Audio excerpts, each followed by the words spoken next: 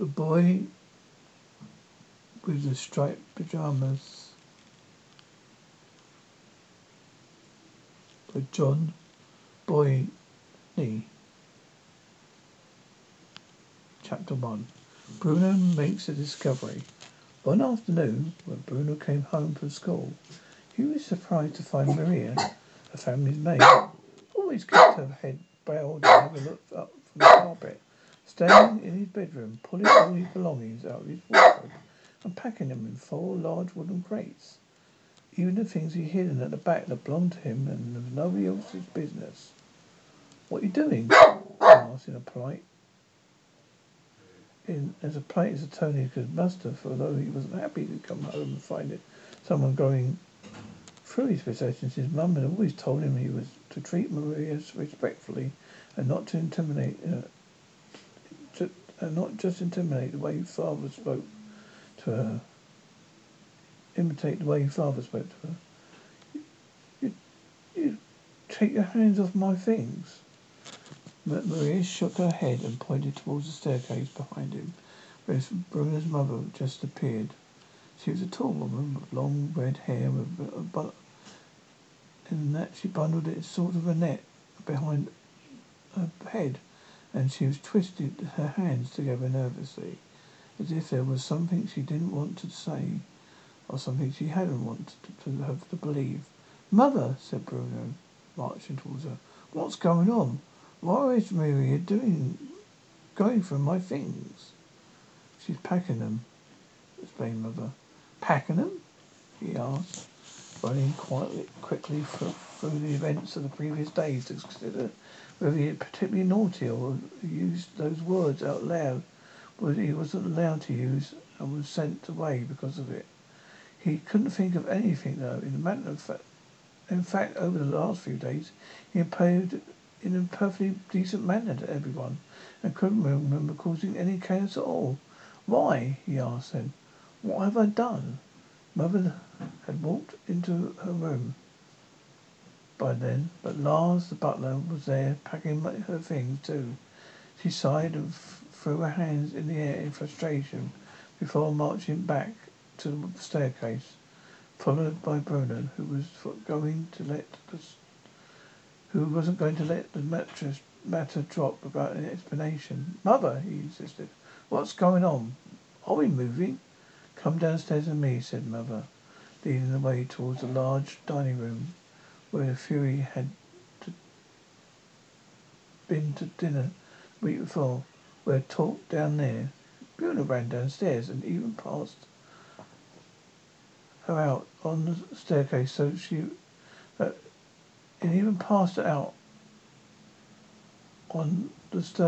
that he was waiting in the dining room when she arrived. He looked at her without saying anything for a moment and thought to himself that she couldn't have applied her makeup correctly that morning, because the rims of her eyes were more red than usual, like his own after he'd been causing chaos, got in trouble and ended up crying. "No, you don't have to worry, Bruno," said Mother, sitting down in a chair by the beautiful blonde lady who had come to dinner with the Fury and sat and waved at him when Father closed the doors. "In fact, everything we're going to be a great adventure." "What is?" he asked. "Am I being sent away?" "No, not just you," she said, looking as if she might smile for a moment, but thinking better of it. "We all are. Your father, I, Greta, and you. All 4 of us." Bruno thought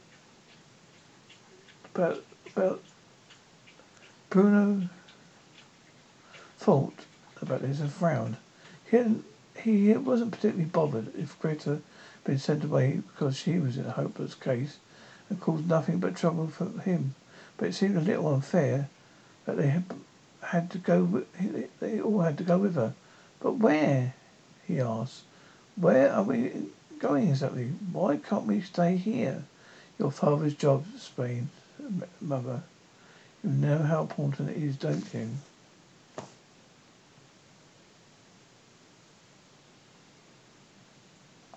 "Yes, of course," said Bruno, nodding his head. "Because There were always so many visitors at the house, men in fantastic uniforms, women with typewriters that had to be kept. He had to keep up his mucky hands off. They were always very polite to father and told each other that he was a man to watch and that Fury had big things in mind for him. Well, sometimes when someone is very important, continued Mother, the man who employs him asks him to do something else because there is a very special job that needs doing there. What kind of job? Said Bruno, because if he was honest with himself, which he always tried to, he wasn't entirely sure what job father did. In his school they talked about the farmers one day, and Carl had said that his father was a greengrocer, which Bruno knew to be true because he ran the grocery shop in the centre of town. And Daniel had said that his father was a teacher, which Bruno also knew to be true because he had taught the big boys who it was always wise to steer clear of. And Martin had said that his father was a chef, which Bruno knew to be true because he sometimes collected Martin from school. And when he did, he always wore a white smock and tartan apron, as if he just stepped out of the kitchen. But when they asked Bruno what his father did, he opened his mouth to tell them when he realised he didn't know himself. All he could say was his father was a man to watch, and the Fury had big things in mind for him. Oh, and that he had a fantastic uniform, too. It's a very important job, said Mother, hesitating for a moment. A job that needs a very special man to do it. You can understand it, can't you? Well, and we all have to go too? Asked Bruno. Of course we do, said Mother. You wouldn't want Father to do his new job on his own and be lonely there, would you? I suppose not, said Bruno.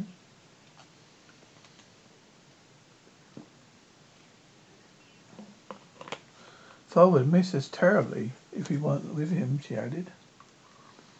And who would he miss the most? Asked Bruno. Me or Gretel?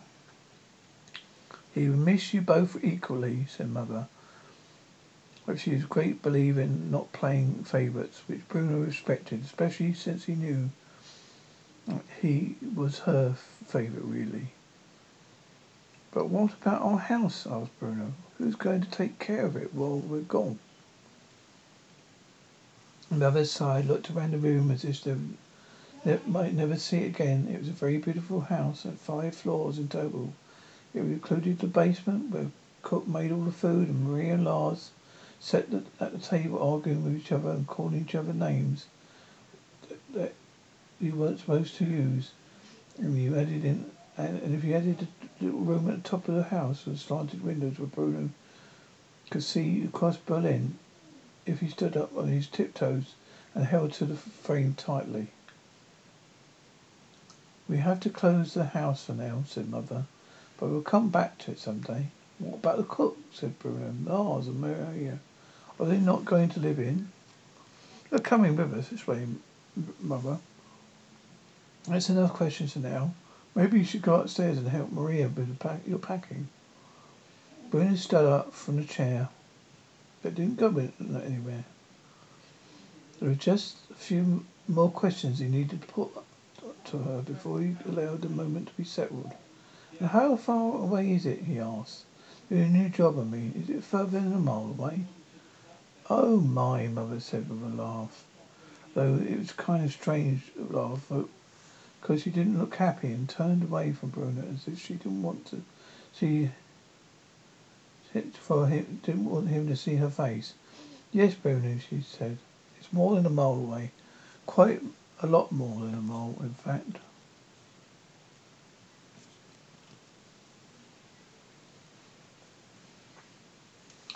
Bruno's eyes opened wide, his mouth made the shape of an O. He felt his arms stretching out on his sides, like they did whatever anything surprised him. You don't mean we're leaving Berlin? He said, gasping for air as he got the words out. I'm afraid so, said Mother, nodding her head sadly. Your father's job is... What about school? Said Bruno. interrupting her, a thing he knew he was supposed not to do, but he felt it would be forgiven on this occasion. What about Cole and Daniel and Martin? How will they know? How will they know where I am when we want to do things together? You will have to say goodbye to your friends for the time being," said Mother. "Oh no, never. No, I'm sure you'll see them again in time.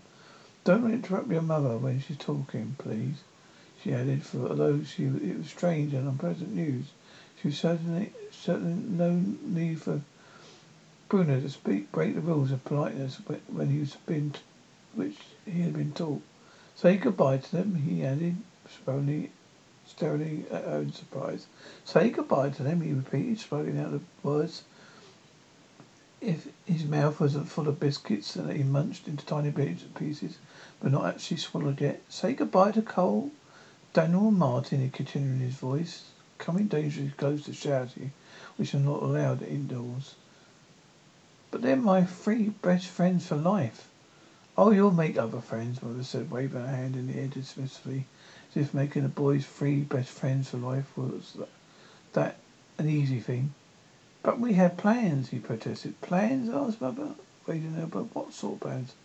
"Well, that we be telling," said Bruno, who could not reveal the exact nature of plans, which include causing a lot of chaos, especially a few weeks' time when school finished for summer holidays, and they didn't have to spend all their time making plans, but could actually put them into effect instead. "I'm sorry, Bruno," said Mother, "but your plans are going to have to wait. We don't have a choice in this." "But Mother, Bruno, it's enough," she said, snapping at him now, standing up to show him that she was serious. That she said was enough. "Honestly, only last week you were complaining how many things have changed here recently." "Well, I don't like the way we have to turn all the lights off at night now," he admitted. "Everyone has to do it," said Mother. It keeps us safe. Who knows, maybe we'll be less danger if we move away. No, I need to go upstairs and help Maria with your packing. We don't have much time to prepare as I would have liked. Thanks to some people." Bruno nodded and walked away sadly, knowing that some people was grown-up words for father and the one he wasn't supposed to use himself. He made his way up to the stairs slowly, holding onto the banister with one hand, and wondered in whatever the new house and new place where the new job would be a fine banister slide down as this one did. For the banister in his house stretched from his very top floor just outside the little room where he stood at his tiptoes and held on the frame of the window tightly. He could see right across Berlin to the ground floor, just in front of the two enormous oak doors. And Bruno looked like nothing better than to get on board the banister at the top floor and slide his way through the house, making whooshing sounds as he went.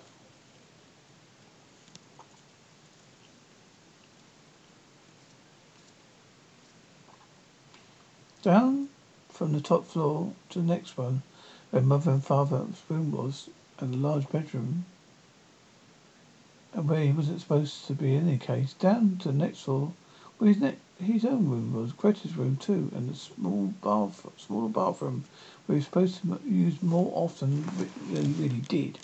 Down to the ground where he fell to the end, fell off the end of the banister, had to land flat on your own 2 feet, or it's 5 points against you, and you started to start all over again. The banister was the best thing about this house. That and the fact that grandfather and grandmother lived so nearby. And when he thought about it, it made him wonder whether he was coming to the new job he resumed they were because they could hardly be left behind. No one needed Gretel much because she was a helpless case. It would be a lot easier if she stayed to look after the house. But grandfather and grandmother, what about grandfather and grandmother? Well, that was an entirely different matter.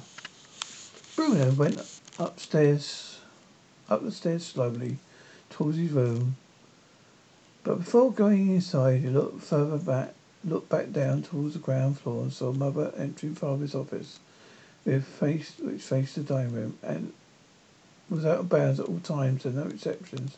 Heard her speaking loudly to him until Father spoke louder. And the mother could and then put a stop to the conversation. Then the door of the office closed and Bernard couldn't hear anyone, so he thought it would be a good idea. He went back to his room, took over the packing for Maria, because otherwise she might pull all his belongings out of the wardrobe, which, without due care and attention, were without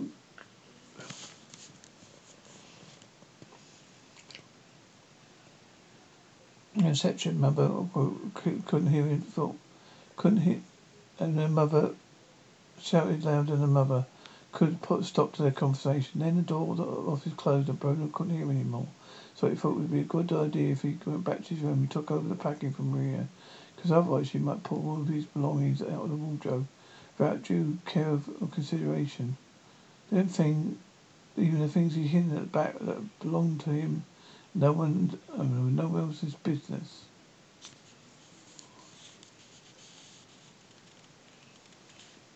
Chapter 1.